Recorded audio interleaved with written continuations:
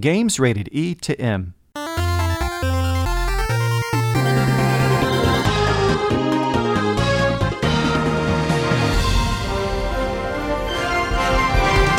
Welcome to Nintendo Power Podcast. This episode, we look at 5 features for longtime Pokemon fans in Pokemon Let's Go Pikachu and Pokemon Let's Go Eevee.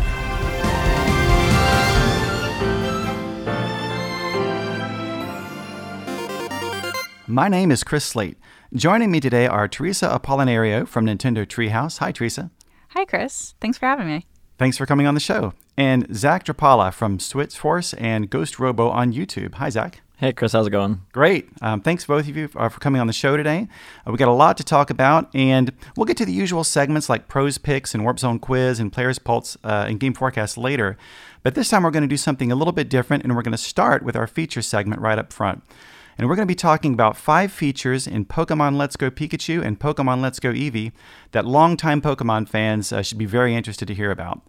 Now, at this point, I think everyone knows that these games contain elements that are familiar to fans of both core Pokemon RPGs and also Pokemon Go, and that these games will be a great jumping-on point for more casual Pokemon fans like myself, who are looking to get further into the series, and also I'm personally looking forward to playing with my son now that these games can be played with 2 players. But there's a lot of these games directed at longtime Pokemon fans, and today that's what we're going to be talking about. We're going to be talking about 5 features specifically that those fans will want to know about. And to start things off, just number 1, this is a Pokemon adventure on a home console. And Teresa, this is something that fans have been wanting for a long time.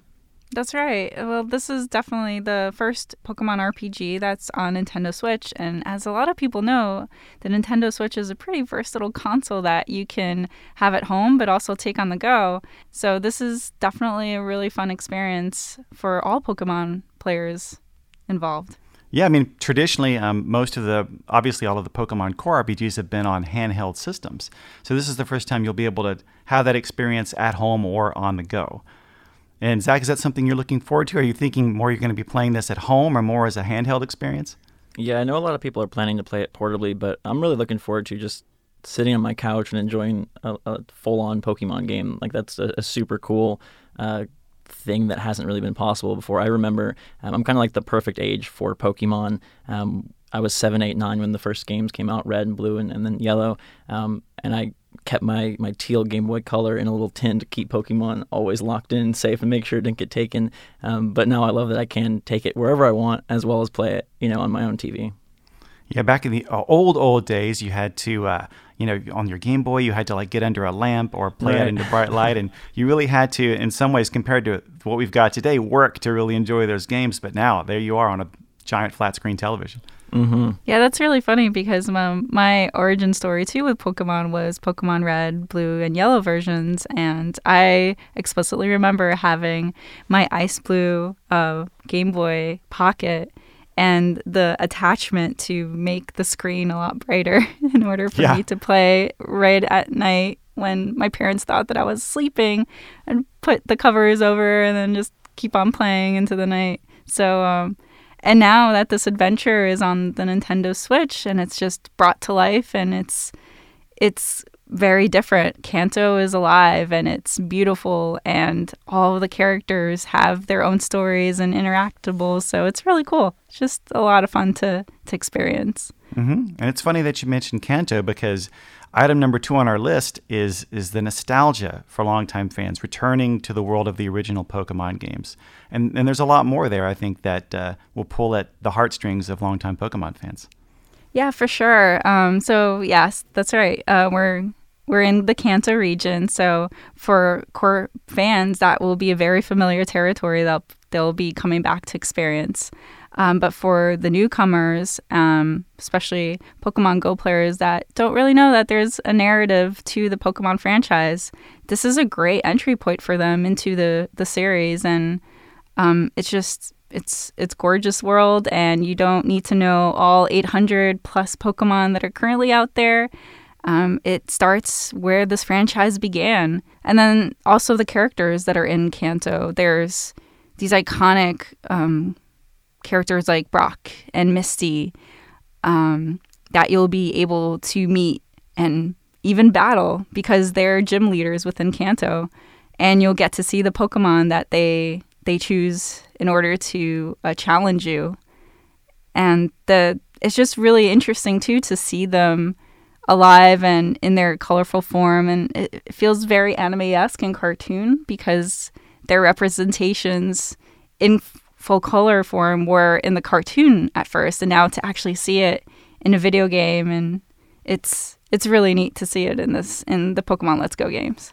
Yeah, I think it's the most perfect realization of the Pokemon world that has ever existed. You know, talking about comparing back to the good old days and to now, like, it's crazy to see how different the encounter with Brock or, you know, meeting Misty looks versus the original games. And that to me is the most instantly appealing thing about the Let's Go games, is that it really is like that, living that fantasy of you're here and you can play with a friend and the Pokemon follow you, and it just fully immerses you in that awesome world. Yeah, and just kind of like going back to the cartoon of like how Brock would always kind of like poise and have his arms crossed over, or Misty with her very like cute shorts and tank top and her like little demeanor, like that stuff is in this game, and it's just really neat to see those nods and Easter eggs kind of just cross over the entire franchise.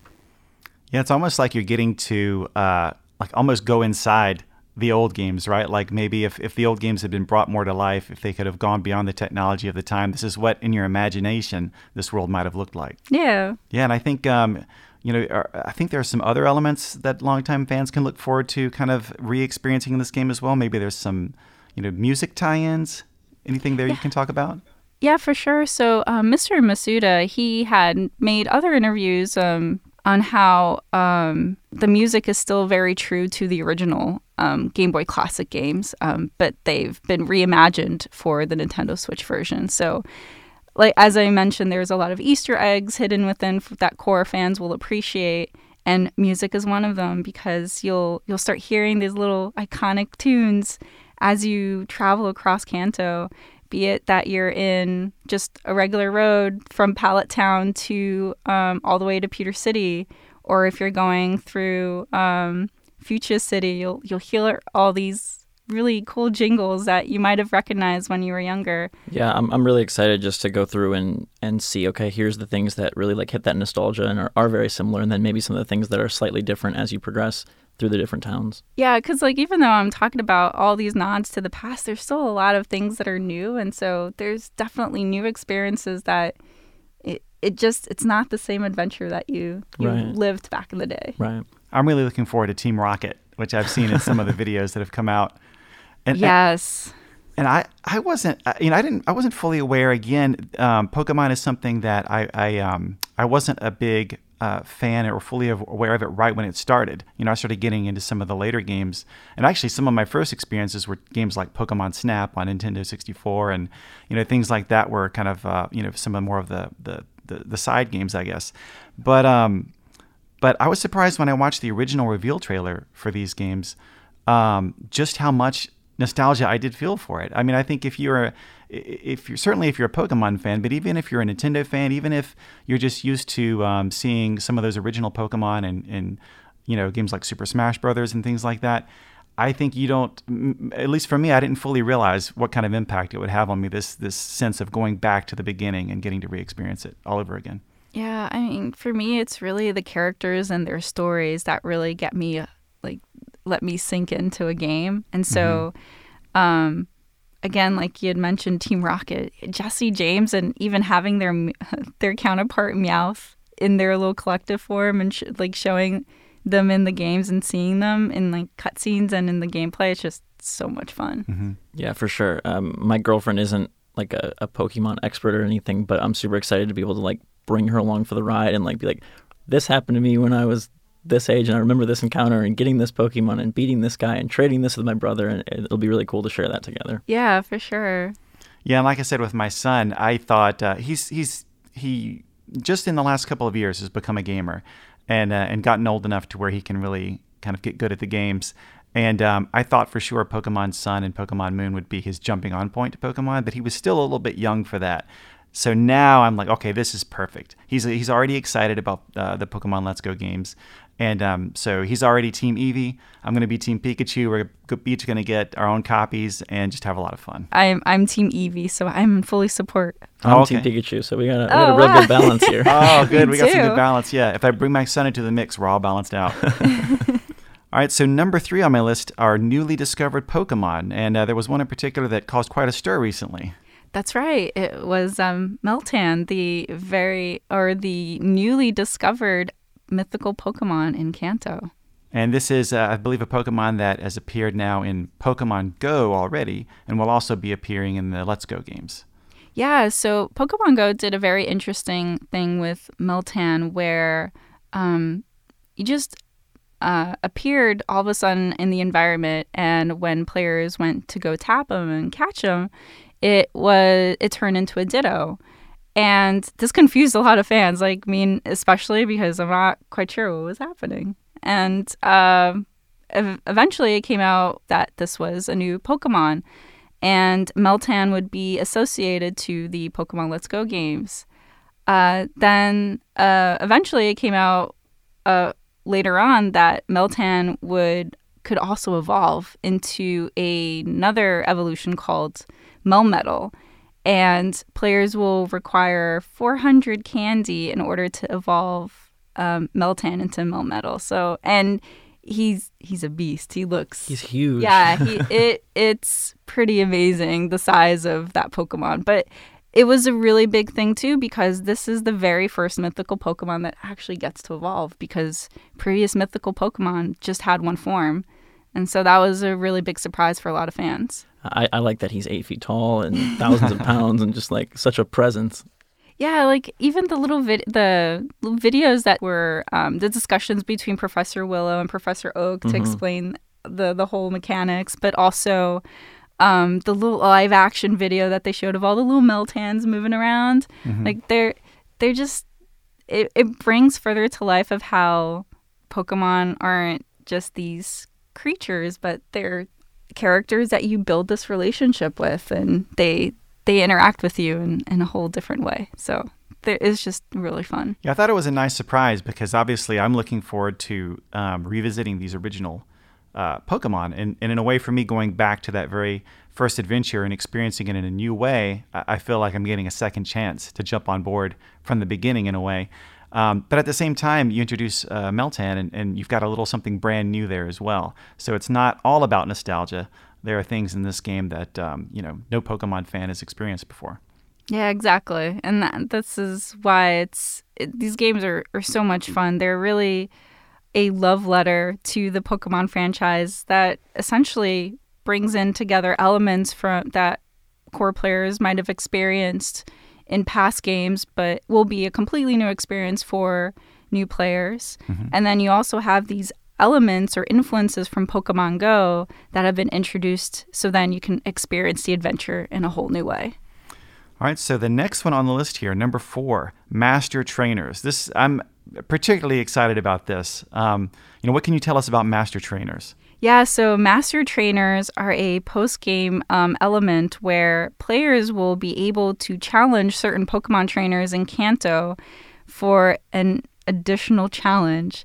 And what this brings is that players will need to essentially level up and make stronger all of their 151 Pokemon in order to challenge and ultimately come out to be the best trainer out of that match. And it's challenging because you don't really know what moves the challenger has to potentially one-up you, but also there's no items, so it doubly increases that challenge. Zach, are you going to try to take on all 151 Master Trainers?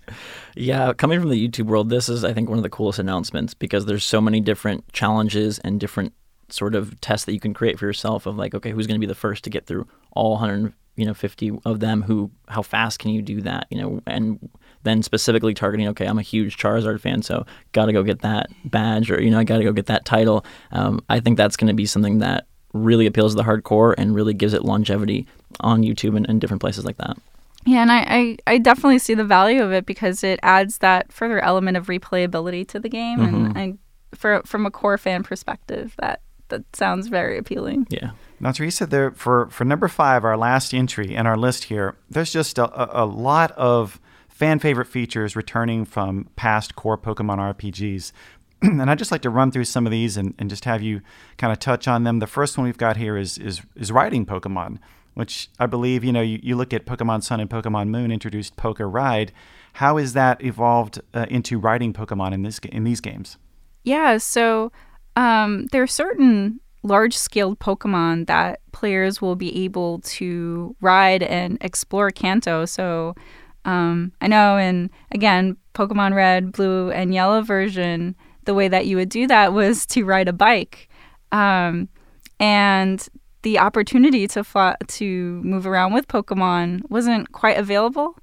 But yeah, in this version, I know that it's already been announced with Onix. We've shown Charizard, and also I think what was shown was Dragonite, to name a few of how you can fly around with Pokemon as well, or ride in the ocean with Lapras. So it's a really, really fun feature to just explore the environment with this other Pokemon while your partner Pokemon is either on your shoulder or your head. So it's really cool, just that interactivity with your Pokemon trainer. Yeah, the riding aspect is super cool. I do want to give a special shout out to Pikachu's balloon car, because I think that's a very understated element of these games that's going to be really awesome. Yeah, and it's fun just to get to interact with your Pokemon in ways beyond just the battles. I think any chance you get to feel more like you're bonding with your team, that seems very much in the spirit of the series. Yeah. And then similar to how Pokemon X and Pokemon Y introduced Pokemon Ami, if I'm even pronouncing that right, you'll be able to play with your partner Pokemon. That's right. So there's an option where players can interact with their Pokemon, partner Pokemon, and that is a way for you to build the bond within between you and your partner. And it's incredibly advantageous because it might bring perks when you're exploring through the game. But it really just furthers that connection that you have with this Pokemon, because you are essentially starting your adventure from the beginnings of being a Pokemon trainer, really, and then to becoming the best, and they're with you at every step of the way. So you'll be able to pet them, you'll be able to feed them, and they'll potentially give you high fives or little gifts. And they'll even call you to your attention during the adventure as well when they want to interact with you or tell you there's something nearby. So yeah, it's a really, really fun feature. I think it was in Treehouse Live, that the segment that I just did where after battling with Team Rocket, Pikachu was kind of calling my attention, and there was an icon at the bottom left of the screen, and as I shook my controller, then the Pikachu would show up, and he looked completely exasperated after the whole ordeal with Team Rocket. And so those little elements just bring to life of this adventure that we're sharing together, and they're fun moments. Yeah, it just helps to place you within that world. And like we talked about how visually it's so stunning, and then with the Pokeball Plus and just all of these elements, you get to feel like a trainer more and better than ever before. Yeah, and it's also this sort of reference and nod to also the cartoon series of how Ash had a partner with Pikachu and how they were always traveling together. So Right. Again, it's that nod as well within the games of how you have this partner with you at all times too. Mm-hmm. And speaking specifically about the trainers, just like we saw introduced in Pokemon X and Pokemon Y, these trainer customization features, how can you customize your trainer in this game? I believe it was in Pokemon X and Y, correct? That customization was first introduced to the Pokemon trainer, the player's own trainer. And now in this game, not only do you get to customize your Pokemon trainer, but also your partner. So you can mix and match outfits, but you could also further customize your partner Pokemon with accessories. So I'm particularly a fan of having little bow ties and glasses on my partner Pokemon.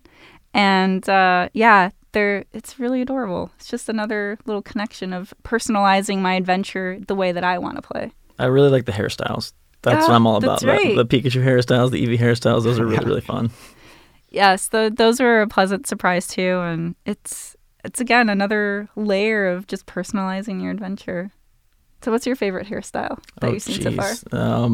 I really like, I like the hats. So I guess my hairstyle will be a little bit hidden. I really like the Explorer hat, and then there's like those like spirally, like googly eyeglasses. Yeah. The thick glasses. Yeah, those ones are really fun. It'd be great to see your partner Pokemon decked out like that, during different, dramatic parts of the game.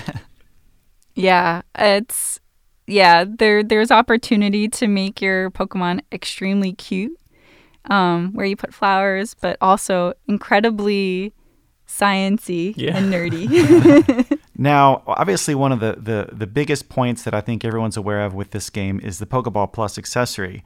And, that really takes me back to the Pokewalker, which I think was introduced in Pokemon Heart Gold and Pokemon Soul Silver.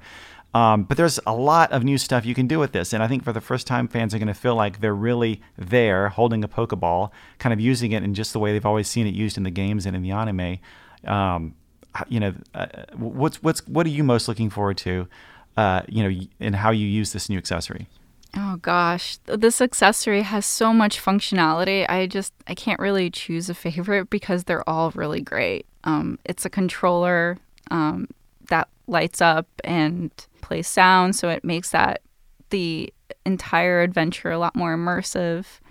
I'm able to take a Pokemon out with me into the real world, and that's another way for me to level up that Pokemon, because you'll still be able to interact with that Pokemon and catching and battling other trainers and leveling Pokemon up that way. But this is a third alternative option for you to level up that Pokemon and additionally gain rewards through your walking activity to use in your adventure. I find that extremely helpful. And then there's an added layer that you can also interact with that Pokemon out in the real world and hear their cry and like see that they're incredibly happy. And then the other functionality with the Pokeball Plus is that it has Pokemon Go Plus features. For people that don't know what Pokemon Go Plus is, it was this little device that players would be able to connect with Pokemon Go in order to make catching Pokemon easier and to spin Pokestops. So that has been improved upon in Pokeball Plus. And so you'll be able to take a Pokemon for a stroll from the Pokemon Let's Go games, but also play Pokemon Go while not looking at the smartphone screen. So it's a very versatile accessory. I just absolutely love how much functionality is in it. Yeah, it's cool that it can go portably with you and it can be the controller at home. I had a chance to play with it at E3 and I was impressed with how well it controls like the whole game, just with the little Pokeball.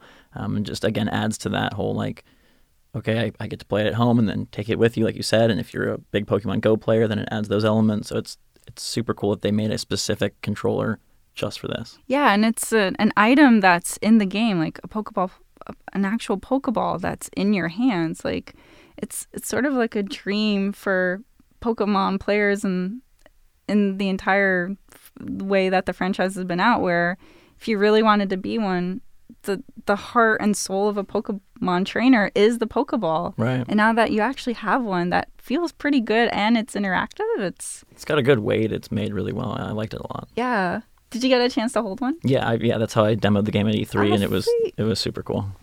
I was really surprised by how much functionality it has because, you think of it, it's a controller. You can literally play the whole game one-handed, but you've got kind of you may not be able to see this when you first look at it, but there's a button where your kind of trigger finger naturally rests. And of course, you've got the control stick under your thumb, which I think you can click in as well. Is that right? Yeah, so there's two buttons. It's the control stick that's movable and clickable, and then there's a top button as well. And then, of course, you can use motion controls as well. So it just makes everything so effortless to be able to, with those simple buttons and commands, to be able to pretty much do anything you'd want to in the game. Yeah, essentially everything that a Pokemon trainer needs is in their hand. Mm-hmm. So yeah. And then the other thing that I didn't get to mention too is that with every Pokeball Plus, the mythical Pokemon Mew is inside. So that's right. for players that want to complete their 151 Pokedex, like the Pokeball Plus is the way for you to get that mythical Pokemon. Mm-hmm. Now, Pokemon Heart Gold and Pokemon Soul Silver, I think marked the first time that Pokemon could, come out of the Pokeball and follow you around, follow the trainer around. And we talked about this a couple of times already, but that's obviously a huge part of the Let's Go games. Yeah, well, technically, Pokemon Yellow version was the first time that Pikachu was able to follow you. But it was in Pokemon Heart Gold and Soul Silver where any Pokemon you can choose to have follow you. So that was really fun. And now you get to pretty much see that again here, where any Pokemon you choose or you've caught can follow you. And again, it kind of goes back to where, because in this game, the Pokemon are so true to size, you'll be able to see the variations of their sizes. Like if it's a Meltan has such small legs. And so he's like constantly struggling to catch up with you. But say that it's a Voltorb, they might just be rolling after you. So it's really, really cool to see those animations of the Pokemon following you in such really beautiful, gorgeous quality graphics. Yeah, and then you pair it with if you're playing co-op and you get multiple of them running around, and what kind of weird combos. If I have a really tiny Pokemon, you've got a really giant Pokemon, it starts to look really fun. That's right. I think it was a TV commercial where they showed an Alolan Executor kind of following you, and he's so tall that you can't even see the top of his head. So it's this really lanky Pokemon just following you, and it's really, really cool to see that variation. Yeah, for sure. All right, so on the final item I have here as a fan favorite feature that's returning from a core Pokemon RPG is Mega Evolution. Originally introduced in Pokemon Omega Ruby and Pokemon Alpha Sapphire. How do Mega Evolutions work in the Let's Go games? Yeah, so Mega Evolutions is new to Kanto, and you need 2 items in order to have it activated for certain Pokemon. So you need a Keystone and a Mega Stone that pertains to that Pokemon. But yeah, there are additional items that the core fan will want to get and try to hunt them down in order to activate that special ability. So it's really, really cool to see the animations during battle. Yeah, and it's just another cool core feature of bringing something new to that original space. So obviously, as you mentioned, you didn't have that in Pokemon Yellow or in Kanto, and now being able to see how that affects battles or affects your strategy is really cool. Yeah. I just can't wait to play this game, and I'm hoping I can pull some strings here and maybe play it a little early. I don't know. We'll see. Good luck with that, Chris. I just want those Joy-Con. I'm a huge Joy-Con collector, so the Pikachu and Eevee Joy-Con, that's what I'm really waiting for. Oh, that's awesome. You're going to get the hardware bundle? Yeah. Yep. Very cool. We're going to move on now to Pros Picks. We have this every episode. This is where we talk about games that we've been playing and enjoying lately. Zach, you want to start us off? What have you been playing lately? Sure. I had a really long flight out here, and so it was a great chance to get some more time with Mega Man 11. Very challenging game, very awesome to play portably. I played all the original Mega Man games, so I, for better or worse, try to beat these levels without the double gear system, which is sort of the new element to Mega Man 11. That's tough. It's not a good decision. So I've started to be okay, I can use it sometimes when I really need to for the boss battles, but I love being able to play Mega Man portably. I have the X collections and the original collections, but this one being brand new, I think they did such a great job with it, and I'm a big fan of challenging games. I love Enter the Gungeon and Celeste and now Mega Man 11 just really pushing me. And I got through a boss on the flight, so I felt like that was a pretty productive time. Well done. Yeah, I've been playing that one not nearly as much as actually I wish I had. I've been juggling a lot of games lately, but that's one I'm enjoying, and I guess I'm kind of savoring it, taking my time, maybe halfway through the robot bosses. But as someone who is old enough to have played the original Mega Man games when they were brand new, I was just thrilled to see this guy come back. Yeah, no, it's really cool, and yeah, make sure you use those double gear systems. It's too much without them. Yeah, pro tip: don't fight the system; just take advantage of it. Teresa, how about you? What have you been playing lately? Oh gosh, I've kind of been hopping between Picross S2 because I a new season came out, and that was a lot of fun to play because they had an additional mode called Clip Picross, where once you've completed an entire page, it would open up little panels that you can then complete.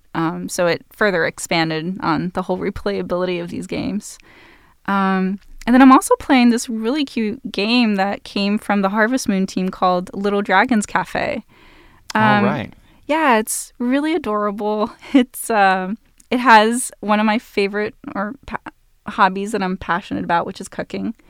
And it also features a little bit of a genre that I like as well, which is rhythm.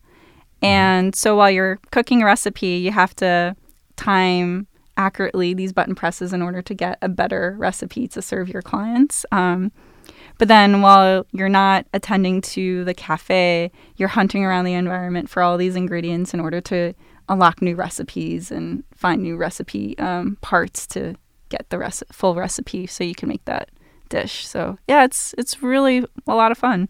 I like that game. Yeah. Yeah, you mentioning cooking, like I have to quickly point out Overcooked 2 because that's something that I play all the time. It's just so much fun. It's like the best competitive co-op game because you're obviously working together to make these dishes, but I get pretty bossy in the kitchen, so you got to put that on, bring it back, chop those, go. And I think those two games, Overcooked 1 and 2, are some of the most fun multiplayer experiences on Switch. Yeah, for sure. I absolutely love those games, and I've had a blast trying to convince people to play them with me because I also get equally bossy. But I've also enjoyed seeing people play them on YouTube. Like I've seen people compile their own videos of their gameplay experiences, and I've seen how friends can just get incredibly aggravated with each other, which is so much fun to watch. The new DLC is really cool. That's one of those games I'm definitely going to have people play when we get together for family parties over the holidays. You know, I'm going to pull out Super Mario Party and Overcooked 2, and you know, for the non-gamers in my family, I think those will be great ways to get them into it. I'm excited about Super Smash Bros. Ultimate as well. That's got a lot of characters that I just have an affinity to, and I got incredibly excited with the King K. Rool announcement. So because my favorite character, that was the one I had to have in there, so I was so pumped to see it. I'm a diehard Donkey Kong Country fan, so I was just completely stoked that they also revamped the song and it has lyrics now. So I'm just like trying to memorize it so I can sing it at work. It's and I've said on the show before that I am a huge fan of the Castlevania series, so I am super excited that Simon Belmont and Richter Belmont are going to be in the game. But I was surprised after I saw the reveal trailer for Incineroar how much I'm excited. You know, as a kid, I loved pro wrestling, so just seeing him do all those kind of backdrops and off the ropes moves looks like he's going to be a lot of fun too. Oh my gosh, yeah. He looks pretty challenging to control as a character. Like you need a really skilled player to control him because he's just very agile. Yeah, I'm really excited for World of Light too, the new adventure mode. And there actually is a moment in the trailer where they show riding a Lapras, which I thought was interesting, tying into riding Pokemon in Let's Go. All right, well, as far as what I've been playing lately, unfortunately, not Super Smash Bros. Ultimate or the Pokemon Let's Go games, but maybe next Not episode. Yet, anyway. Yeah, next episode. But I've been playing a lot of this game called Chasm. I don't know if either of you have heard of this game yet. It's you can get it from Nintendo eShop, and it's a retro style game. It's one of those pixel art games. I guess I would equate it more to like a 16-bit style of graphics, but probably a little bit better than that. It's kind of a mix of like classic Metroid and also kind of like the Castlevania games that had more of an exploration element to them, or even something like Dead Cells or SteamWorld Dig 2, because it does have this massive kind of underground maze that you explore. But what's interesting is it's a little bit randomized, and that is, if I understand it correctly, certain rooms are kind of pre-designed, but the way that they're connected is kind of randomized. So the path you're going to take through the game is unique. And I really enjoyed it. It has some fantasy elements like the ability to level up, stats, find gear. And you're constantly exploring and finding new areas underground and rescuing villagers that have been taken, so that when you go back up to the surface to the village, it then unlocks new shops or the ability to buy new magical items and things like that. So it has a lot of stuff that you're constantly a lot of ways to constantly progress. So it's one of those games that's just kind of hard to put down because you're always kind of ticking off things on your to-do list. and getting a sense of satisfaction as you complete more and more of the map. I love those kinds of games in general, and this is a really fun one. That's awesome because there are a lot, quite a few challenging games that are kind of Metroidvania like. And not to like go into a lot of detail because there's just so many of those games, and I'm a huge fan of those as well myself because I played Guacamelee, which was a lot of fun. Hollow Knight is completely challenging, and I still have yet to beat it, and I've been getting friends on my case to try to beat it because it's a gorgeous game. It's very hard, and I've had my blood pressure go up real high trying to even pass the first boss, and it's hard, but it's such a gorgeous game. Yeah, and I enjoy that type of game, so I've played all those that you mentioned. And another one that I'll give another shout out to, just because I think it's not nearly enough people are turned on to it, is Iconoclasts. Very great. To me, it felt almost like a Sega Genesis era, Metroid type exploration game. But I use Metroid type very loosely here, just in that there's a big maze to explore. There's a lot of new stuff in all these games that make them really distinct and different. Oh, those are interesting. I'll take a look at them. Yeah. I also want to totally support, what did you say, Picross S2. Yeah. I've spent a ridiculous amount of time on that game and the original one as well. You just get in that mode where I have like the news on or a TV show or something, and I'm just kind of doing that at the same time. And it just, you just get into this flow where at the end you just feel like you've been meditating or something.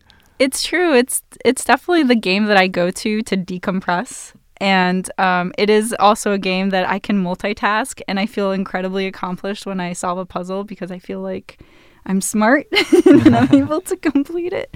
But yeah, it's a lot of fun. I absolutely love that game. Yeah, I was really into the Pokemon Picross game. I remember playing that on a bunch of flights as well, and it is just sort of like that chill out and just time passes so fast when you're going through the grids. I 100% completed that game. I absolutely loved every moment of it. That was a fun Nintendo 3DS game. Yeah. All right, well, now we're going to move on to the Warp Zone quiz. This is where we guess games that came out 10, 20, or 30 years ago on Nintendo platforms. And we're a little bit behind in recording this episode. We haven't done the quiz for games that had come out during the month of October yet, so we're going to stick with October games this time. Are you guys ready for the clues? Oh man, this is going to be a challenge for me. So I don't know if I'm going to make it, but I'm ready for them. I'm ready. All right. All right, you guys will do well. I have a good feeling.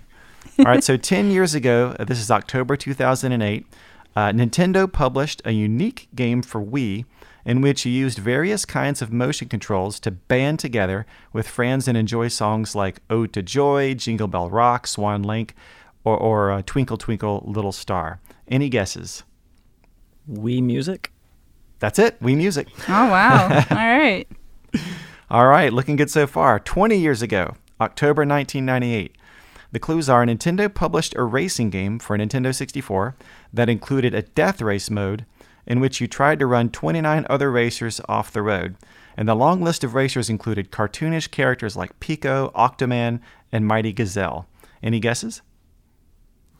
Oh, boy. Give you another little hint here. The racers also included someone named Captain Falcon. Oh my God, is this Excitebike? Nope. It's an F-Zero. I don't remember the what specific F-Zero, but it's definitely F-Zero. That's it. F-Zero X. You're one letter away there. Good. Half point for that one. Still looking good. All right, the last one, 30 years ago. This is October of 1988. The clues are Nintendo published a platformer for the NES that was originally called Yume Kojo Doki Doki Panic in Japan, that was set in the world of Subcon, where vegetables were the key to victory. Any guesses? Super Mario Brothers 2. That's it. That's exactly right. I got one. I love this game. I love Mauser and Wart, both of them. I think they're such cool bosses. Yeah, they are. I was super impressed about the history of Super Mario Brothers 2. I love delving into the background stories of how those games come up. That's one of the most interesting ones. It originally, in the original Japanese version, had nothing to do with Mario. Had 4 completely different playable characters. But yet it also still did introduce mainstay Mario characters like Birdo, the Shy Guys. So it had a real lasting impact. That's right. Gosh, Birdo's such a cool character. I wish it'd have its own game. All right, so now we're going to move on to Player's Pulse. Now, what we've been doing recently on the show is we've been sending out tweets on specific topics and asking listeners to comment on those topics. But this time we wanted to catch up on some of the mail we've been getting in on the Nintendo Power Podcast email account.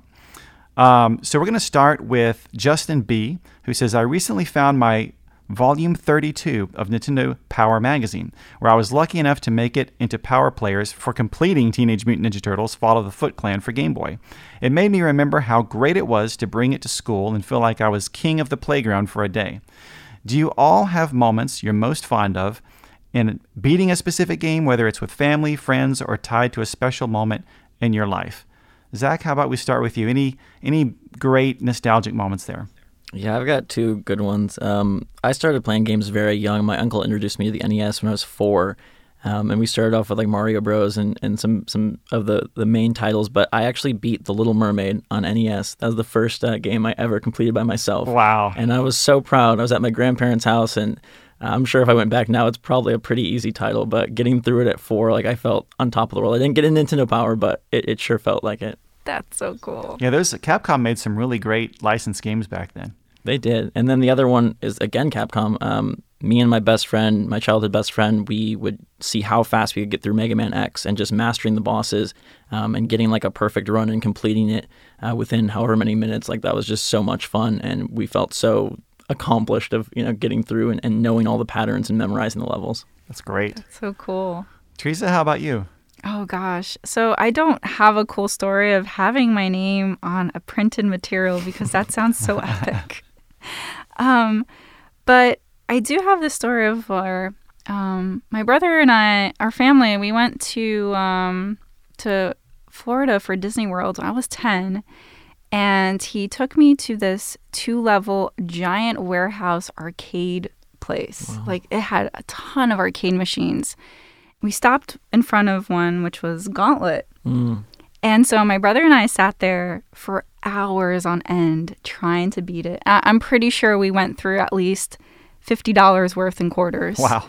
But the only reason we stopped was because, well, one, we went through the entire cup of quarters, but also our parents were getting hungry and they just wanted to go back to the hotel.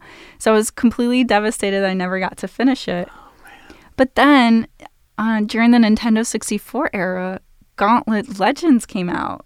And I was so excited when I heard that it was out. I dragged my dad to the nearest game store to go buy a copy.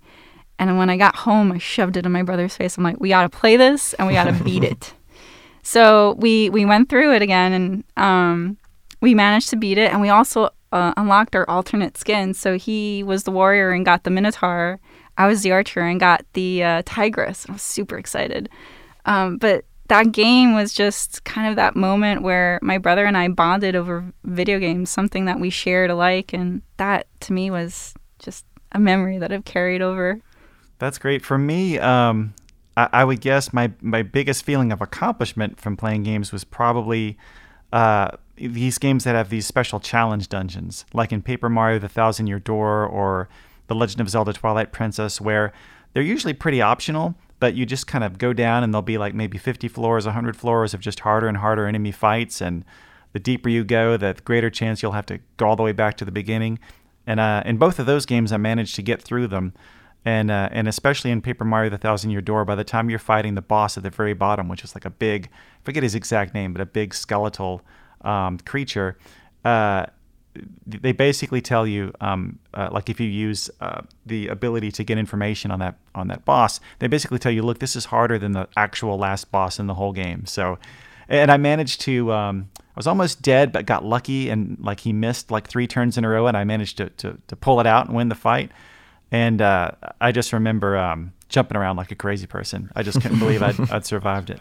Those are awesome game moments, though. It's like it kind of beats you to the ground, but then once you are able to accomplish it, you just pat yourself on the back because, well, one, you spend so much time investment on trying to master it. And then once you accomplish it, you just feel really good.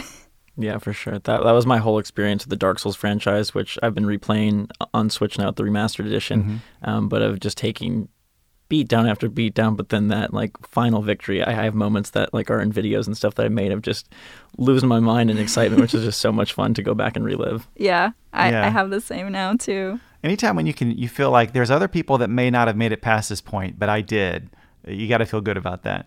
Oh, yeah. Well, especially with the Nintendo Switch, since you could record the last 30 seconds, I'll try to capture that snippet so then I can go off and show it to my friends and coworkers. Like, look what I did. I've probably filled up half of the SD card in my Nintendo Switch with just videos from Celeste of like, I finally got past this area and I want proof.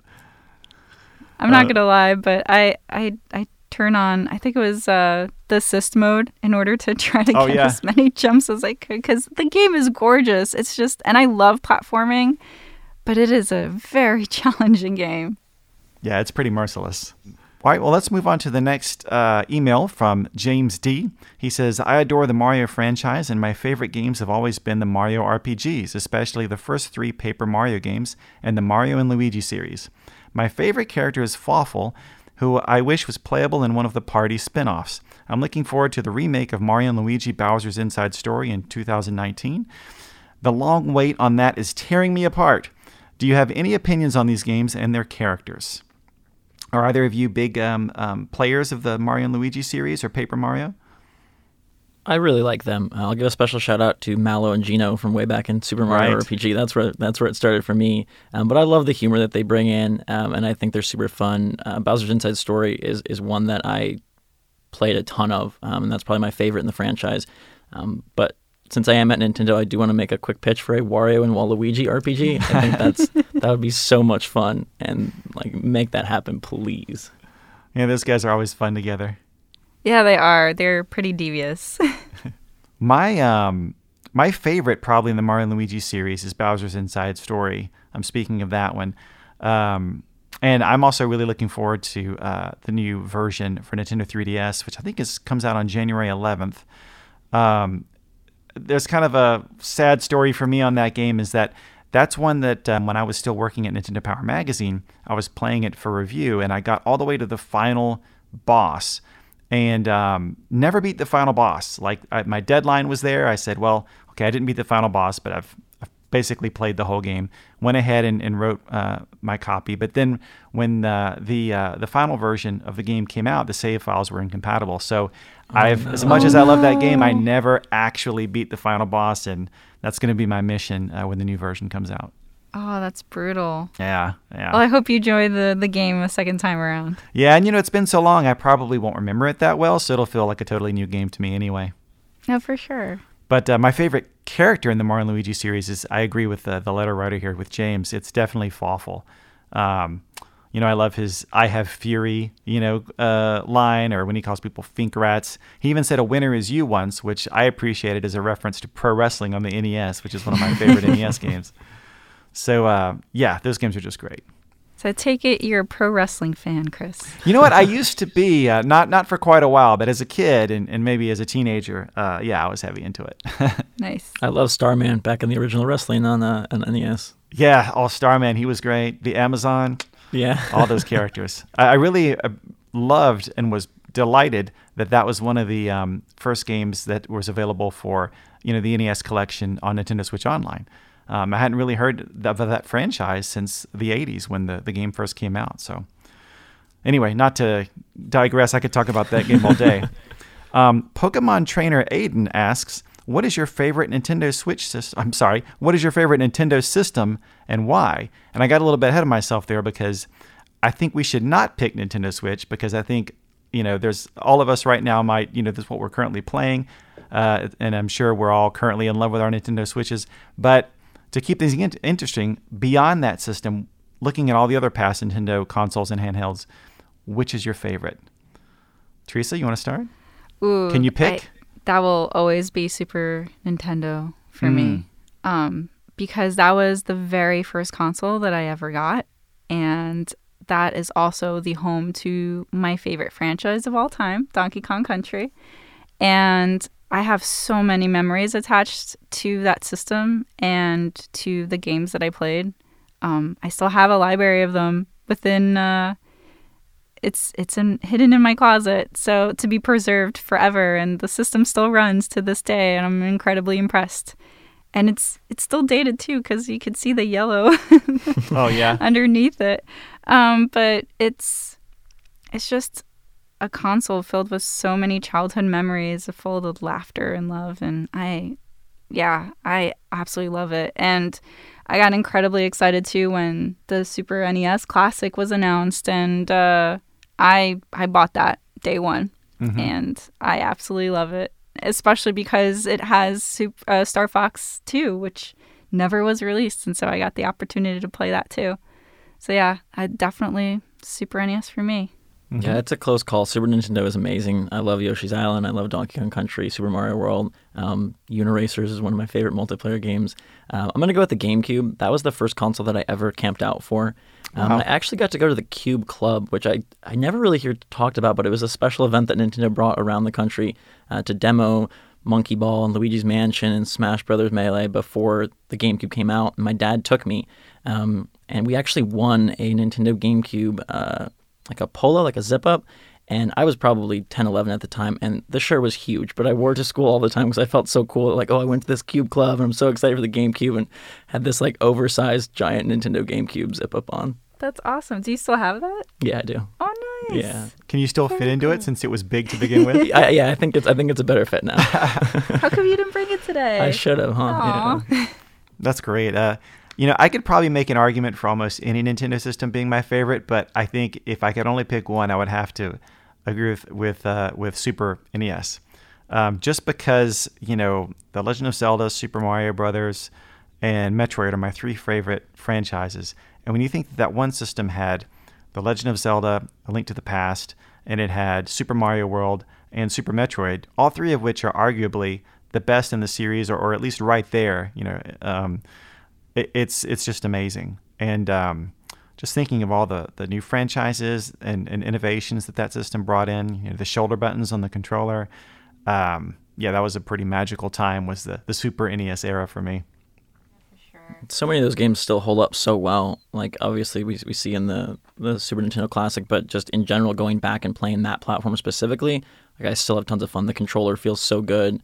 I love the purple and gray look of the system, and it's still a ton of fun. And that was still the era too where Capcom was still making games for Disney titles, Lion and so King, Aladdin. I played a ton of those, and they were great games.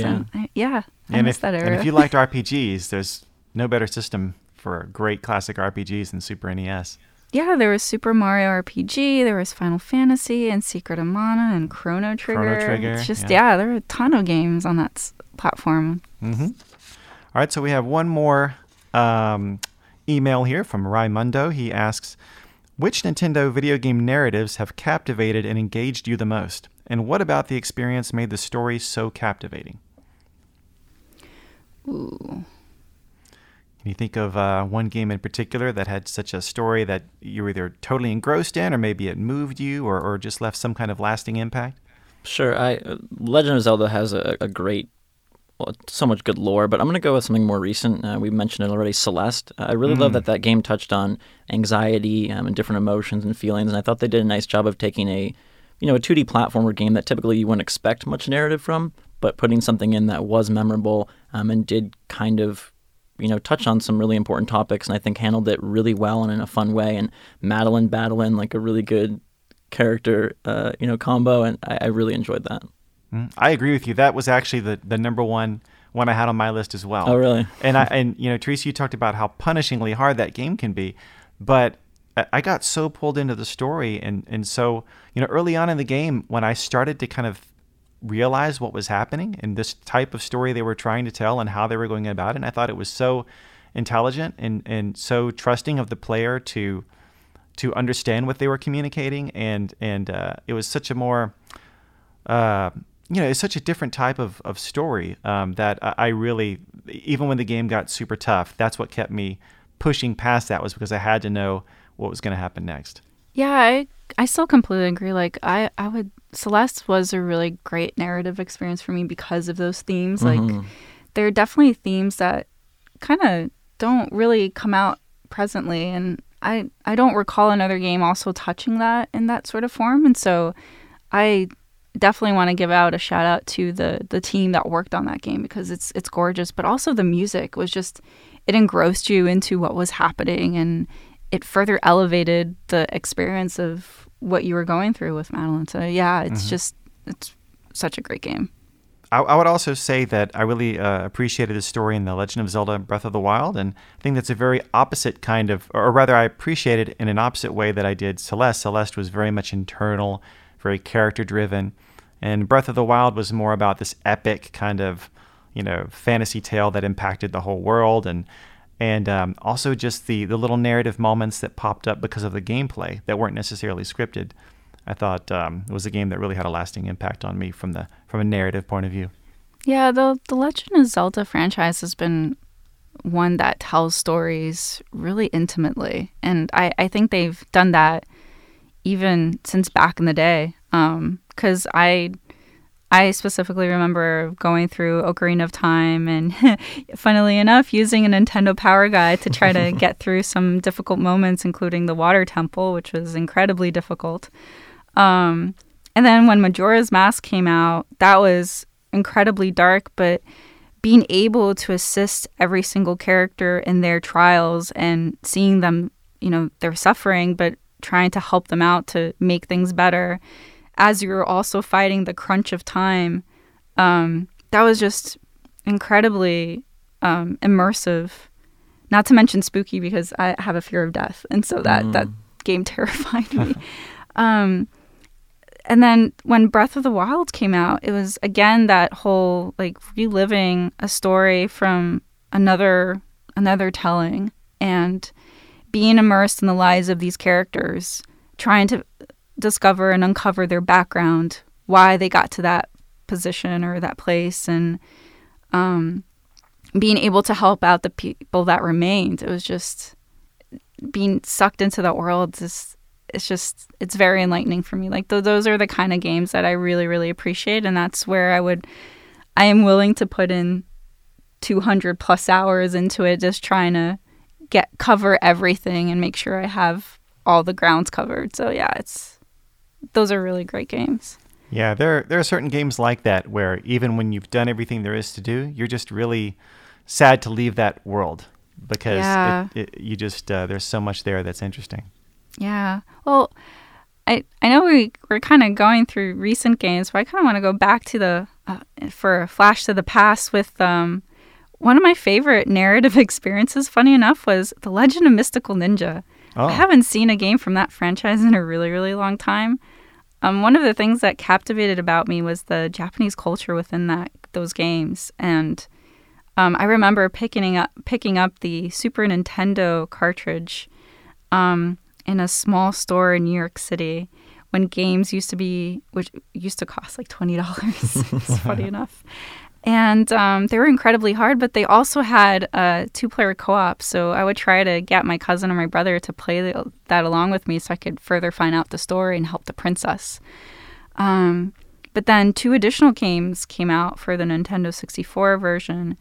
And the first game, which was funny enough called The Legend of Mystical Ninja in the U.S. market, it was the first time that a female character was introduced as playable in that franchise, and I was super stoked. I loved going through those experiences of swapping through characters, solving puzzles, going through platforms, but also going through the narrative experience of, we're here to save the day, and we're going to save Edo, Japan, but also turn into this giant robot that's so mecha. And so those are really fun moments too. Yeah, there's a lot of great narrative experiences on the Nintendo platforms. Yeah, and that was definitely a great series. Very unique, that's for sure. All right, well, before we wrap things up, I want to quickly turn to Game Forecast and run through a list of some of the key games coming to Nintendo Switch in November.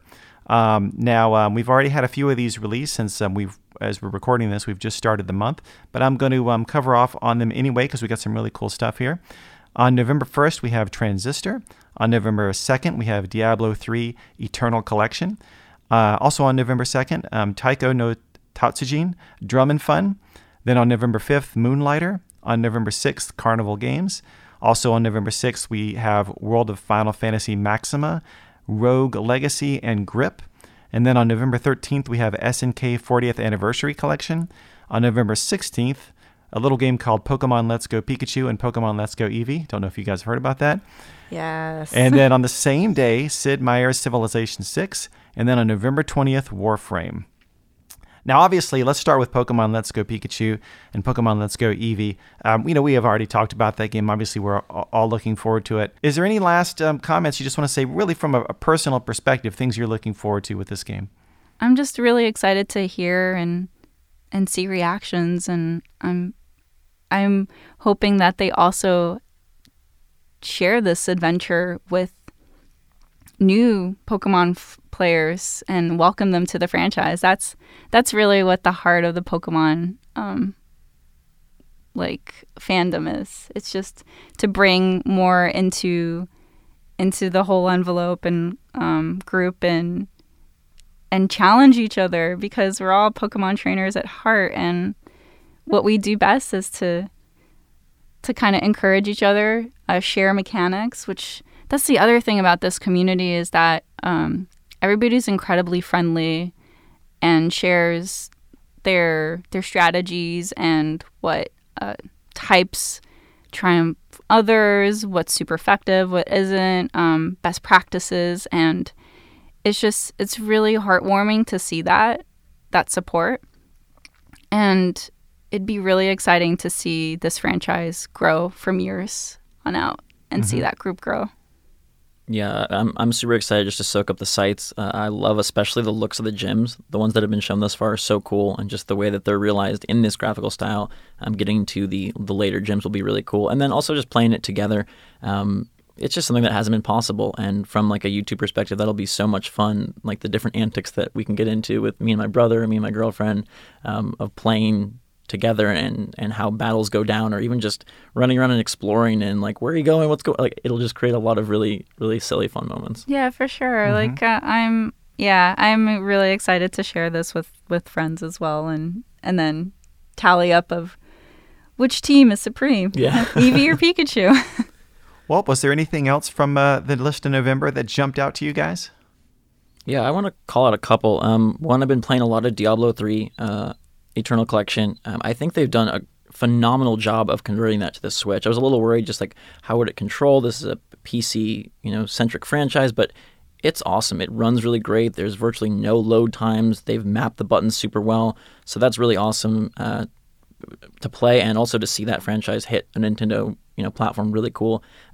Rogue Legacy is probably my favorite roguelite ever, and you mentioned how much fun you're having with Chasm and those different games. So if you haven't played that one, you got to get on that. It's so good. Oh, good to know. I'll definitely check that out.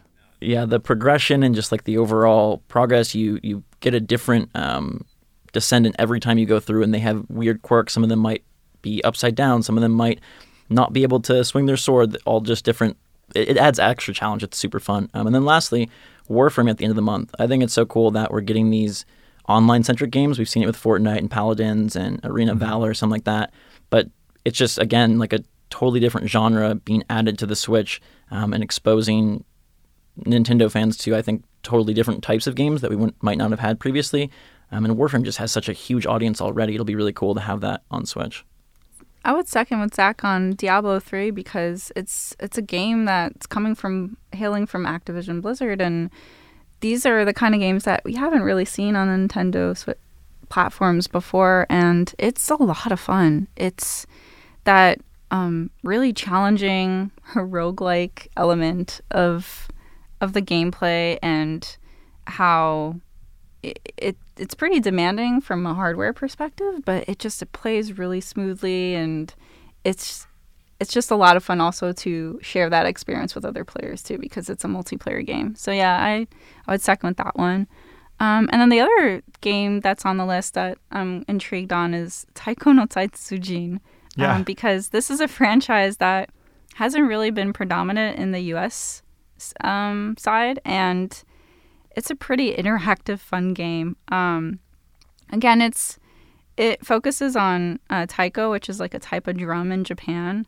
So there's a little bit of the Japanese culture that I'm quite interested in, but also it's a rhythm game. And it's just a lot of fun because you don't necessarily need to have the drum accessory to play it. It's just a nice to have. And it's a little bit more immersive because you get to play with that instrument, but you can play it with the 2 Joy-Con that are already on the Nintendo Switch system. And there's DLC attached to it, so if players want to expand their music library, that is an option. But yeah, I'm really excited to dive in deep on that game. It's a lot of fun. Yeah, and I think for anyone who's not familiar with the series, if you are familiar with Donkey Konga on Nintendo GameCube, that's right. It's just very going to point similar that to out. Yeah. I was like, bring back Donkey Konga. I still have the drums in my closet somewhere. Same here. Yeah, I still have those bongo drums. I agree with Diablo 3. I've just started playing it. I'm not. I'm coming into the series new. Like with a lot of things, I'm experiencing these popular new franchises for the first time on Nintendo Switch, and one of the things that struck me straight off the bat is just how smooth the game is, and it just feels very polished, and I'm starting to see what all the fuss is about. So I'm looking forward to getting more into that. I've also heard good things about Transistor, and I noticed that in the SNK 40th Anniversary Collection is this old NES game called Crystalis, which I think from a very specific era, a lot of people kind of are aware of that game, mainly through Nintendo Power Magazine. It was one of those games that was a surprise hit, and a lot of people started coming up with strategy guides for it. I think the old Nintendo game counselors used to get a lot of calls about that, and I think that may have been partly what led to them re-releasing that game or a version of that game on Game Boy Advance, I think. So it's, if you're aware of Crystalis, I'm sure you're excited that it's going to be in this collection. If you haven't heard of it before, check it out. It's a cool action RPG that's leans a little bit more on the action side, a little bit like maybe a traditional Legend of Zelda game, although not quite the same. But looking forward to playing through that one again. It's been a while. I just want to also point out that this is like a really cool month for collectors of limited edition stuff. I get all like the consoles and Joy-Con, and the Smash Bros bundle came out, the Diablo bundle, we got the Pokemon bundle, so like right. All the cool dock art, the cool Joy-Con. It's like a really fun month as like I said, like a crazy collector. Like I'm gonna get all the bundles. Oh my gosh. Yeah, you can tell the holidays are on the way. Yeah, for sure. Well, Zach and Teresa, thanks so much for coming on the show. It's been a lot of fun. Yeah, thanks, Chris. It's been a blast. Thank you. Great. See you next time. That's it for this episode of Nintendo Power Podcast. If you have any comments or questions you'd like us to consider answering on the show, you can email us at nintendopowerpodcast@noa.nintendo.com. Also, we always appreciate it if you can leave a review, and be sure to subscribe so you get new episodes as soon as they're ready. Thanks for listening, and keep playing with power.